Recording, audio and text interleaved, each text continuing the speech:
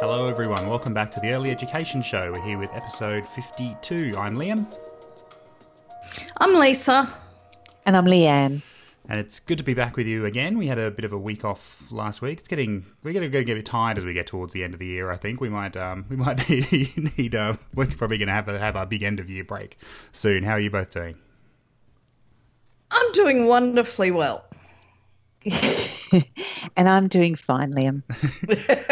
Well, I think we're going to. Thank you for asking. Oh, a pleasure. We're not going to do a full news list again this week. Again, mainly through lack of any of us wanting to do too much research. But we will talk a bit about the ministers and secretaries. No, it's not that. It's just that the news is so depressing and so much the same. Oh, well, I was going to say we'll tackle the release of the ministers and secretaries rules for the new childcare package soon. But I think we should probably just quickly touch on the big general Australian news this week, which is obviously the pretty successful victory for the yes vote in marriage equality. So I assume we're all pretty happy with that. Yay! Hooray! Does anyone want to disclose how their individual electorates went? Oh, right. Well, I actually raised this. I know, and you would not have had this information unless I had confessed it to you, Liam McNicholas. However, yes, I will. I will tell you exactly what the percentage of yes votes in my area, which is the Hughes area, and yes, we sit in the beautiful Sutherland Shire, 58%. And you? Both of you, please come forward. What was yours, Liam? I think mine got it to about 76%, didn't it? I think in No, the Lovely Fenner. No, 78. And Lisa? Mine was 79.9% because I live in one of the best electorates in Australia. Yeah, but yes, you do, but you're bordering on an electorate that said no. So I'm sorry, that's fine. Just a few streets away. It's weird. I never go there. That's strange territory. I also border on an electorate Sydney, which got over 80%. So yeah, well, maybe. Yep. Anyway, yep. Yeah, isn't it great that we've made this defining moment for human rights and equality about us? I think that's fantastic. Yeah, sorry. Yes. Well, I mean, we've spoken about it before, and I think that there were lots and lots of people in the early education sector who were very pronounced in their feelings and their opinions about a yes vote, and good for them that they were advocates and that they did that, because who knows who may have been swayed by the early childhood sector. Yeah. Absolutely. I just read a thing that said that Senator Wong says her daughter has been counting how many yes signs she sees each day and asks how many will we see each day. And we just really need to remember that this has affected, lots of children in our centres who have same-sex families. And that was the position that was put forward by Early Childhood Australia as well, and a number of other peaks. So yay for the early childhood sector for, highlighting that it's about children as well. Absolutely. So yes, before we get on to our main topic for tonight, we do want to just quickly touch on the release of the Ministers and Secretaries rules for the new childcare package. Now, for those who can cast their mind back to probably the first half of the year when we were mostly covering the Jobs for Families package as it was known then, this was one of our big concerns with the package. So the legislation passed, but the Ministers and Secretaries rules, which are kind of, and look, Lisa, you'd probably do a better job of sort of explaining what they are, but they're basically kind of like the detail of some of the specific parts of the package, particularly the childcare safety net and how specific things work in relation to how services interact with the system. Is that kind of basically right? It's the nitty-gritty, really. Yeah, it is the nitty-gritty. And look, I actually don't understand why, when in legislation there is ministers' rules and secretaries' rules, and when everything is actually, included in the actual regulations or the law itself. So what's the capacity for the ministers and secretaries' rules to be changed? Oh, it's easy, they've got to be and that's why it's there. That's why it's there, so that they can be so that they can be easily changed. Yeah, well, it's interesting that there was none in the first round of legislation, and yet there is in, around education and care, and yet there is in this lot. And I think it's kind of like a bit of the family daycare reaction, so that when they discovered that they didn't actually have legislative power to close down some of the rotting family daycare services, they've decided to include all of this stuff into ministers' and secretaries' rules because it's easier. But it does give bureaucracies, individual bureaucracies, a lot of power that they haven't had.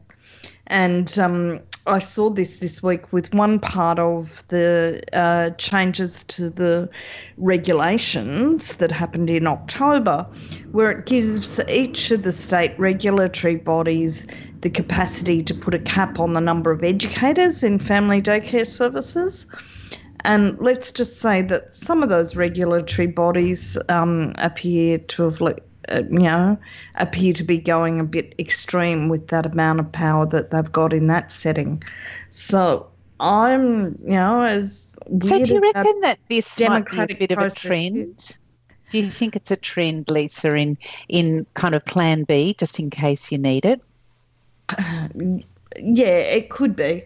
I'd be interested in knowing, from a policy person more, how often this happens in legislation, if this is unusual or if this is usual, and why they do it. And, I know that they can be disallowed by Parliament, but I think by the time that they're going into a Parliament, then they're just kind of like more or less lip service, approved. Certainly these were. They went in on Friday and were straight away approved. So, yeah. Mm. So does that mean that everybody just needs to be aware of not just the legislation but also these little sneaky? I'm calling them sneaky. Maybe they're sneaky. I don't think that I think, well, yes, you do need to be aware of it. To people at a service level need to be aware of it. No, you'll probably find it out more as it happens, but it is the place where perhaps things that we weren't expecting to be, to be there can in fact be put through into the new family assistance legislation. So. Mm. Yeah, well, I think you're absolutely right. It's one of those things where there's a lot of detail and a lot of complexity in there, and obviously the system isn't starting until July next year. We would obviously recommend that people who work in the sector, and particularly in leadership roles, this is something they kind of have to get their heads around. And I guess our homework might be, but between this episode and next episode, we'll try and get our heads around them and provide a bit of an overview probably next week. Am I promising too much if we can have a think about that? I don't think there's anything in there that's too shocking or surprising, but I think there is things that are significant changes from the system now that people may not be fully aware of. And the things I would be getting people particularly to look at, even if you're just sort of having a look through them this week, would be the things around eligibility for the safety net. So when and how children can access subsidised enrolments, that's going to be critical. Yep, for sure. Yeah, given that we know there's going to be children who will have a far more challenging time accessing the system at all, that this is, what the Education Department and the Minister, Simon Birmingham, keep saying, this is the safety net, this is what will make sure we get children into services, then I'm not convinced, and I think that's something as a sector, we'll need to take really big note of. But we'll include links in the show notes and on our website to actually find the documents themselves. They're actually quite tricky to find. They're not on the Education Department website, I don't think, are they, Lisa, where they'd be most useful? No, they're on the legislation website, yeah. Yeah, they might add them up later. But again, we'll add the link and hopefully we'll have either an episode or a bit of a mini discussion about them next week. That's our homework, you two. Are we happy to do that? Yeah. Yep, for sure. Yes. Wonderful. Yes, boss. All right. Well, we'll have a very quick little break and then be back with our main topic for the night. So stay with us.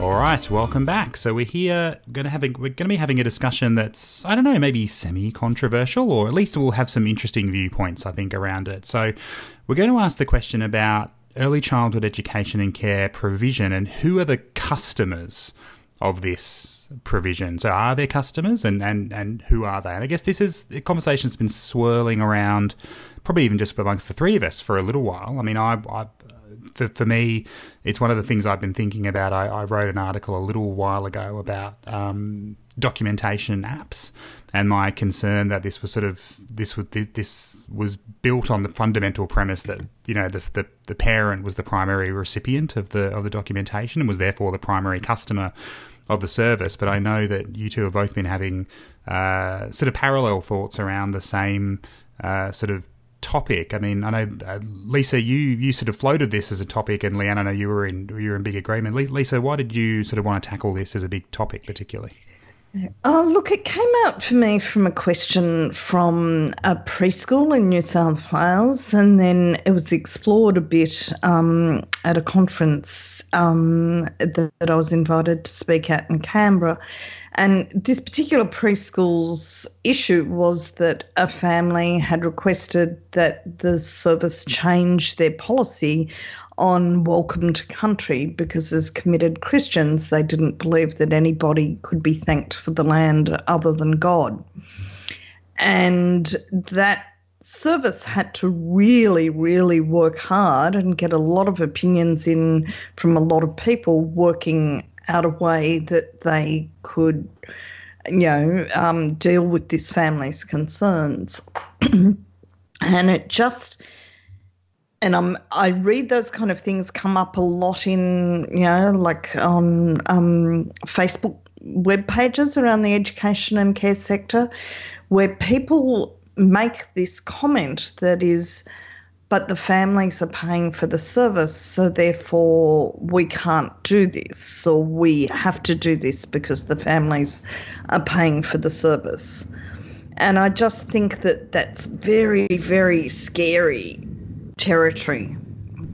Yeah, I agree. And Leanne, when we floated this as a topic on an email, you were in furious agreement. Was there a particular reason you were so sort of fired up on this issue? Yeah, because I think, I've had a couple of discussions with actually not-for-profit provider boards with regard to who customers are, and the perspective that is coming through, particularly from I don't like to say a non-early childhood perspective, but it is a perspective outside of early childhood, is that for them, the customer is the parent.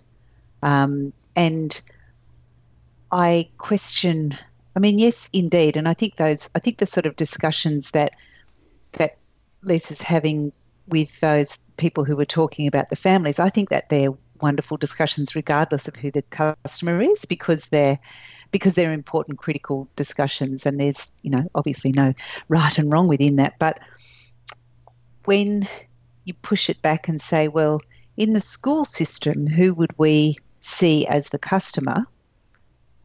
I think pretty much everybody would say that the student is the customer, although there are other customers or other kind of clients within that framework. Interestingly, I think that depends upon which sort of school it is. So maybe before before we get into some detail on some of these questions, we want to maybe let's start at that sort of first principle. So I guess there are two questions I wanted to flick to both of you. So are there customers in early childhood education and care as we understand it? And if so, who are they? So maybe, Lisa, do you want to have a think about that first? And then I'd love to hear your thoughts, Leanne. Look, I actually don't like the word customers, because customer to me suggests that there's a financial relationship, and that's primary. Like I'm a customer when I go to my local corner shop and buy a product. I'm clearly a customer in that setting. Whereas I think the engaging a service to help, I don't put it this way. if I go to a school, if I go to a public school, I don't consider myself a customer there. I consider, they are doing a service for me. They are educating my child. And for that reason, I don't see it's any different in education and care. There isn't actually customers despite the exchange of money in the process. Yeah, that's a great point. What do you reckon, Leanne? Well, I think that the customer language is there. It's there, of course, because of our policy settings around markets, and I think everything's become a market now. So that word's there. So I guess in the context, I don't like it, but I guess we need to use it because that's the policy that we're currently in. I'd prefer to use citizens, but that just seems kind of too. that just seems too lefty, doesn't it? But strangely enough, there's a whole citizens. range of terms from sort of corporate culture we use. What about internal and external stakeholders? The children could be the internal stakeholders in the building. Maybe families could be the external stakeholders. I've never liked the word stakeholders. No, it's anyway. horrible, it reminds isn't it? me of kind of a Shrek sort of I. thing, people with stakes and all that sort of stuff. But I think it always comes back for me to what education is for. And what's the purpose of it? Yeah. And then I think that's where I kind of go a bit sort of deep into the, what really are we aiming to achieve with education? And that shapes my view of the customer, so to speak. And so I always, for me, it's always the child. Now, that doesn't mean that there aren't other people who are involved in this transaction, because it is a transaction, but there are. But if we have children as central to that relationship, then that to me is where we're going to get it right, even if it's a market. Yeah, I think I agree with both of your points. I don't have too much more to add. The way I think about it is, if we accept the premise that there is a customer involved in this situation, then that means there's a product. So what's the product? An educated child. Well, yeah. Well, I think that's the only answer that doesn't make me slightly icky, although it still slightly does, because I'm not sure how you define what an educated child is at the end of a process. But I don't believe I disagree with the construct, because I don't think we're in the system we're in, which is a market-based model for this. But I don't think there's a product. I don't think there's a product involved in this, so I'm not sure how there can be customers if there isn't a product. That's my slightly lefty, crazy view. Well, and I think that is that purpose stuff, isn't it? What's education for? Why, and what is the purpose of it? Which takes it away from being a product, sort of, sometimes. Yeah, they're good questions to ask, though. And it's interesting and I think we all sort of struggle to sort of wrap our heads around the right terminology there. But one of the big challenges for me is that I do prefer clients in a way, because traditionally when you provide a service to someone, that person is a client. Like if you think about counsellors or doctors, or doctors I suppose use patients, but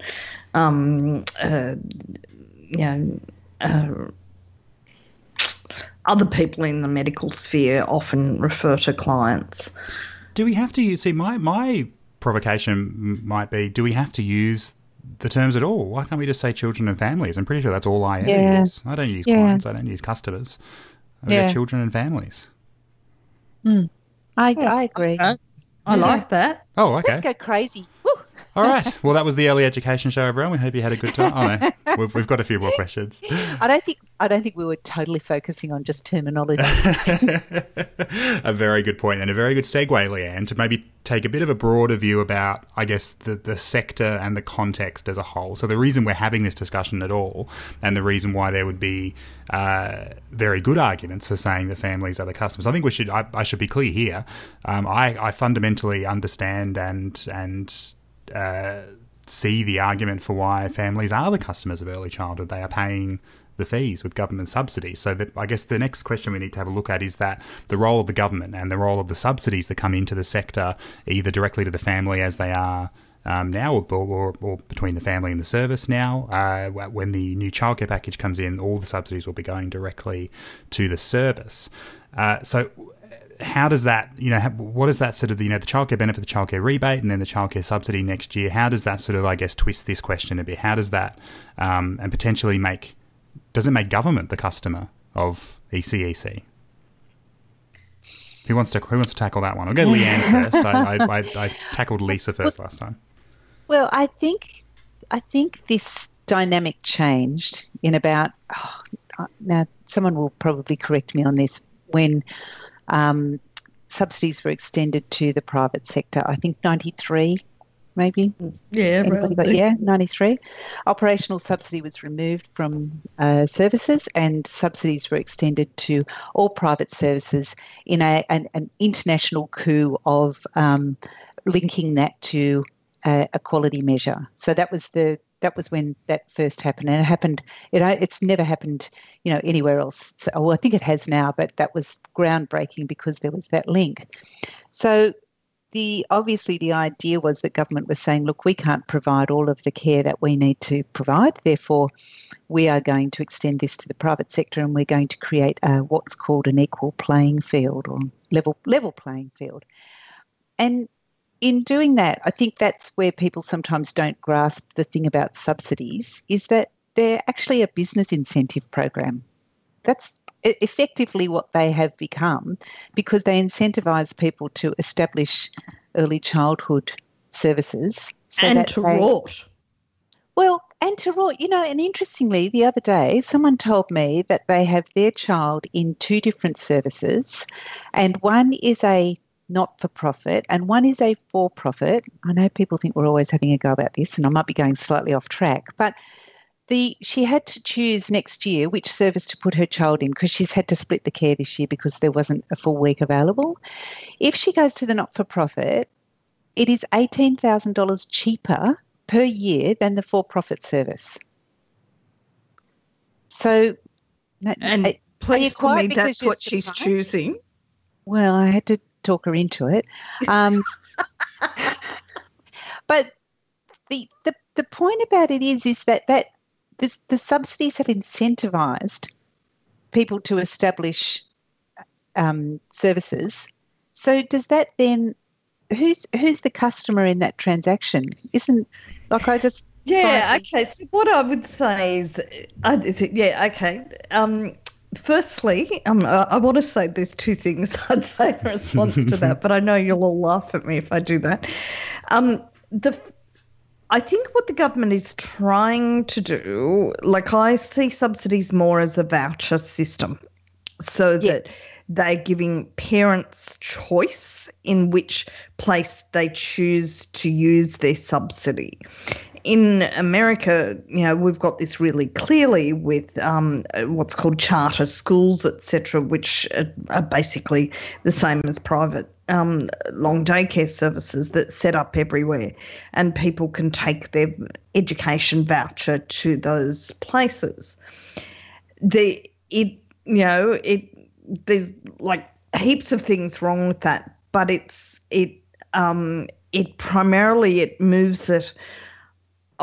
It's not about subsidising services. So that's where the second thing, like, it does subsidise people to set up businesses, but because that subsidy still belongs to parents, it's not absolutely subsidising people services to set up.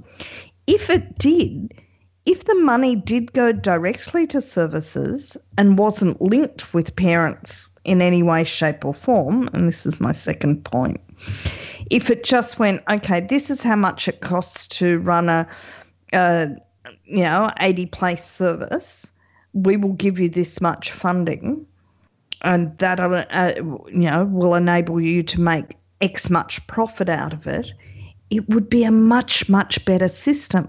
Because the minute that the government actually funds services directly, they then can control quality. They can demand quality. So that's what's happening in Norway now. Is that and what they're choosing to do as well? Mm. Well, that's what's happening in the school system here. So, yes. That's the direct benefit of paying for the service instead of doing this ridiculous. You're entirely right, Lisa. It's a voucher system. which are, fundamentally sort of discredited in the US particularly. The fundamental benefit of government just paying for it, and yes, using taxpayer funds, is that there's control and that there's abilities to, to change. What am I trying to say? To use, the most recent research to fundamentally up whether we're doing that effectively in Australia at the moment is arguable. But, there's a capacity for government to then, improve and sort of drive, much better schools when they directly control them rather than relying on this ridiculous sort of nebulous system of payments going in and out at different ways. And I think it's going to become even dodgier with the new system, because it's still a payment to families, but it's going to be disguised because it's going directly to services. Yeah. So it de facto makes every childcare service a branch of Centrelink as they try and sort it out. Yeah. So I guess. But what can I just ask one thing of you both? Do you think that there would be as much interest in establishing early childhood services if subsidies to the way they're available now were not available? Well, no. Well, not to the extent they are now. There would be some. I mean, this is an argument. Well, I think we've had this discussion maybe in a previous episode, maybe when we talked about sort of the business of early childhood, but the entire notion that that the market force can rule in early childhood is completely wrong, and it's wrong for a very simple and obvious, clear reason, which is that these enormous subsidies are required. If bakeries don't require subsidies to sell bread to people, the service stations don't, all this kind of stuff. The early childhood education cannot work in a market-based model. There wouldn't be need for these ridiculous subsidies. Sorry, I'm not answering the question you're asking, Leanne, but I think the answer is 95% no, but exactly the same as in the system at the moment. If someone wants to set up a private independent school, or set up a private independent early childhood centre and charge, and do it as a completely premium product that, rich people want to pay for, then they're welcome to. I won't be sending any of my children there. But the question is, the system doesn't work as a market-based model. And so, yes, the system couldn't work without subsidies, but there doesn't have to be subsidies to make the system work. It could be funded directly. And if it was funded directly, the incentive wouldn't be there for people to enter the market, because the as well as controlling, the amount of subsidy that they gave to services, that also the government would also be able to control price, and that would mean that, which really comes back to my point about businesses being incentivised. I mean, that was it's the incentive. Yeah, except that if we took out the possibility of outrageous profits from everywhere along the line, from developers, from real estate agents, from whatever, then you would have a situation where it would be governments could decide that, a reasonable return on people's investment in a centre might be, say, 8% a year. Yeah, right? and that would be awesome, because what we'd have is those wonderful services that are there for who have some values and some really strong orientation there around early childhood education. Except that because you were taking out the incentive of larger profits, it is very likely that new services wouldn't be developed. Yep. So what you would have to simultaneously do is have a capital development fund to build new services where they were needed, and a planning mechanism to work out where they were needed. So given that there is all this money floating around in the system, and the families are, at the end of the day, even though people like me might want to argue against it, they're paying for a service. What happens if a family wants you to deliver that service differently? I know we sort of touched on that right at the start. If families are going, I don't want that to happen, I want this to happen, where does that sort of leave services? Do you want to have a go at that one? So I would say that that services need to make it clear to families before they enrol how they operate, that this is the service we offer. Is this the service you want for your child? This is what we, This is what this is how we operate. This is our philosophy. This is our core beliefs. This is what we do for children. This is what we don't do. This is how we treat families. This is not how we treat families. I heard Anthony Saman put it in a beautiful way the other day. He said, choose a lane and stick to it. So if you are clear as a corner shop that you're only selling red ice blocks and someone comes in and says, nah, I want a blue ice block, then you can rightly say to them, go away, we only sell red ice blocks. Likewise, if you make it clear what it is that your service, values and functions and how it operates, then that's what families are buying when they come to it.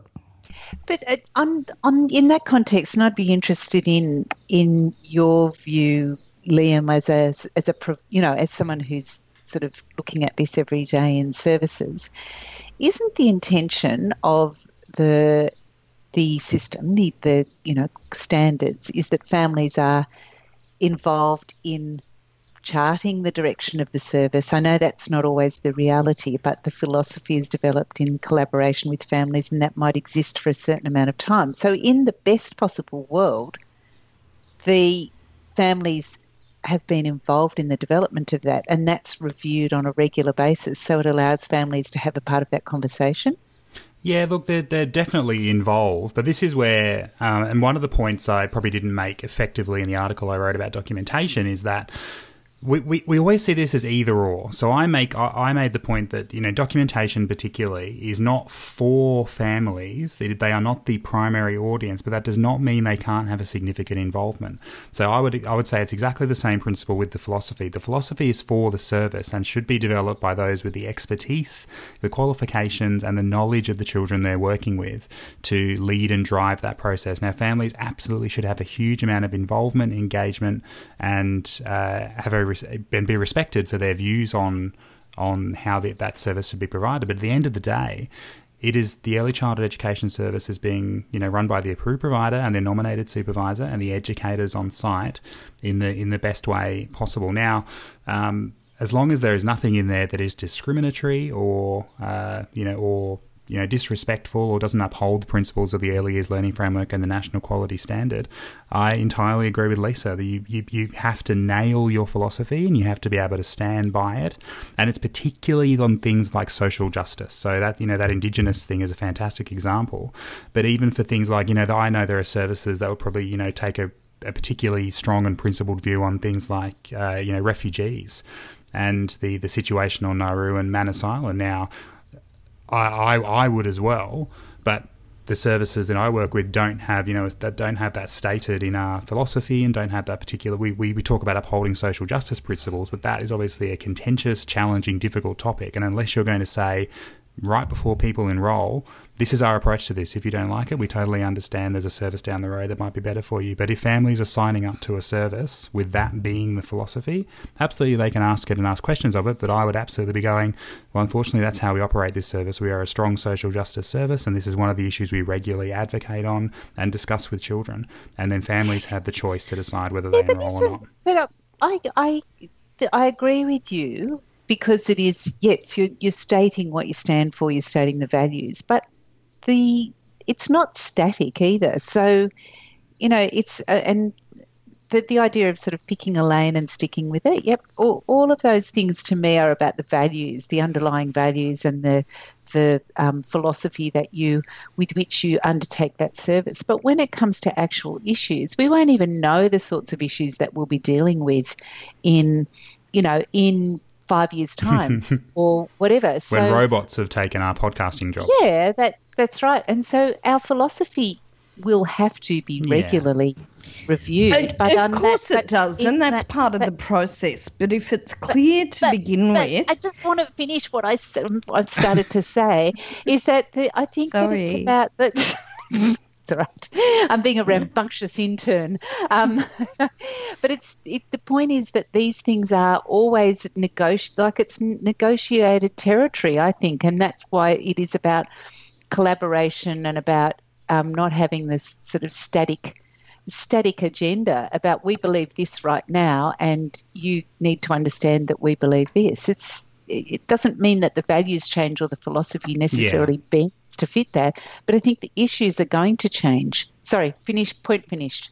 Look, they are, but generally, if you start off with this is the sort of service that we are, whether it be we're a Christian service that upholds Christian beliefs, or we're a left-wing, radical service that, believes in feminism and gay people's rights and stuff, then the discussions that you have are more likely to be about finer points of how that should be played out in a service rather than the whole thing.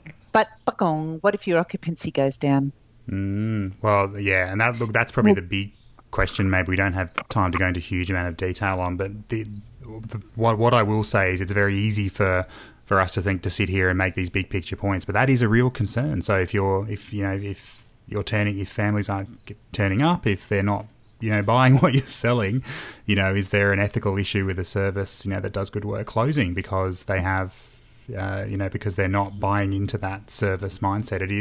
It is more challenging than I think we can tackle in. Well, you've got to reflect the community that you're in. Yeah. But can I just do a very quick plug for everyone having another look at their philosophies? I've read so many philosophies that are just bunches of words on a page that support things that, of course, every education and care service supports. Like, we believe children should be happy and loved and, and you just go, well, how does that, is that really a philosophy or is that just a statement of motherhood things? So I reckon everyone needs to relook at their philosophy and, That's probably a great spot to end on. So thanks for the discussion, you two. I think this is one we could go on with for a few hours, but we hope we've given some people some things to think about and take away. But we'll be wrapping up in a minute with our recommendations, so stay with us.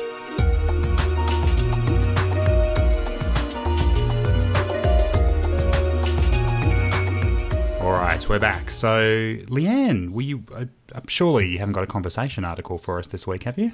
I have. It's good. It's like being back. It's like a nice, comfortable old jumper. Leanne's back doing a recommendation. It's the conversation. Well, this is really in keeping with our conversation, and it's about talking about the market of the university and how universities are using their marketing to recruit students, and students are pushing back and saying, hey, you said that you do this, and I'm not a satisfied customer. So I think it's interesting in the context of that. And this is the position that's put is that there's a level of accountability and students are demanding it. And why are they demanding it? Because they've become customers. But I'll leave people to read that. It's quite an interesting article. Really interesting. Thanks, Leanne. What about you, Lisa? Look, mine is from a parenting website, and it's called 10 Habits That Infringe on the Rights of Children and How to Change Them. And I know that 90% of long day care services would automatically have these habits. They would never have these habits. They'd never do the kind of things that the article talks about, like taking things off children or talking about children in front of them. But it's so easily written, and I know that although 90% of services wouldn't do these things, there are 10% of services that fall into bad habits and do these things routinely. So just a really easy, simple article to read, to share, especially for students that haven't worked in the sector before. And it was also a very good reminder for me as a mother of an adult child with a disability about things that I fall into doing that really do infringe upon her rights. What an interesting piece. Yeah, fantastic on a parenting website. And then my recommendation is a blog. It's called the Good Childhood blog, which is being published by the fantastic organisation from Victoria, Berry Street, which I had the good fortune of visiting a few years back. And again, I'll leave it for people to go and investigate and have a look at, but it's a series of articles looking at that idea of what makes a good childhood, and they're using research, and they've got a really good, really sort of short, clear, simple blogs that people can read in quick settings on a range of topics. So I think the blog might have wrapped up now. It's a bit hard to tell, but there's about 7 or 8 different posts there that are really good and be great conversation starters for the staff room or a staff meeting. So that's my recommendation. So we're done for another week. So we'll be back hopefully next week, assuming we're still chugging along and have done our homework, and we'll have a bit of a chat about the ministers and secretaries' rules. But until then, it's bye from me. And from me. And from me. You have been listening to The Early Education Show, hosted by Lisa Bryant, Leanne Gibbs and Liam McNicholas, and produced by Liam McNicholas. Find us online at earlyeducationshow.com, and while you're there, it would be great if you could hit the Support the Show tab, where you can become a patron of the show and support us for as little as $1 a month. We really appreciate it. Get in touch with us at earlyedushow@gmail.com or on Facebook and Twitter with the username earlyedushow. If you're enjoying the show, please leave us a rating and review on the Apple Podcast Store. This really helps other people find the show. See you next time.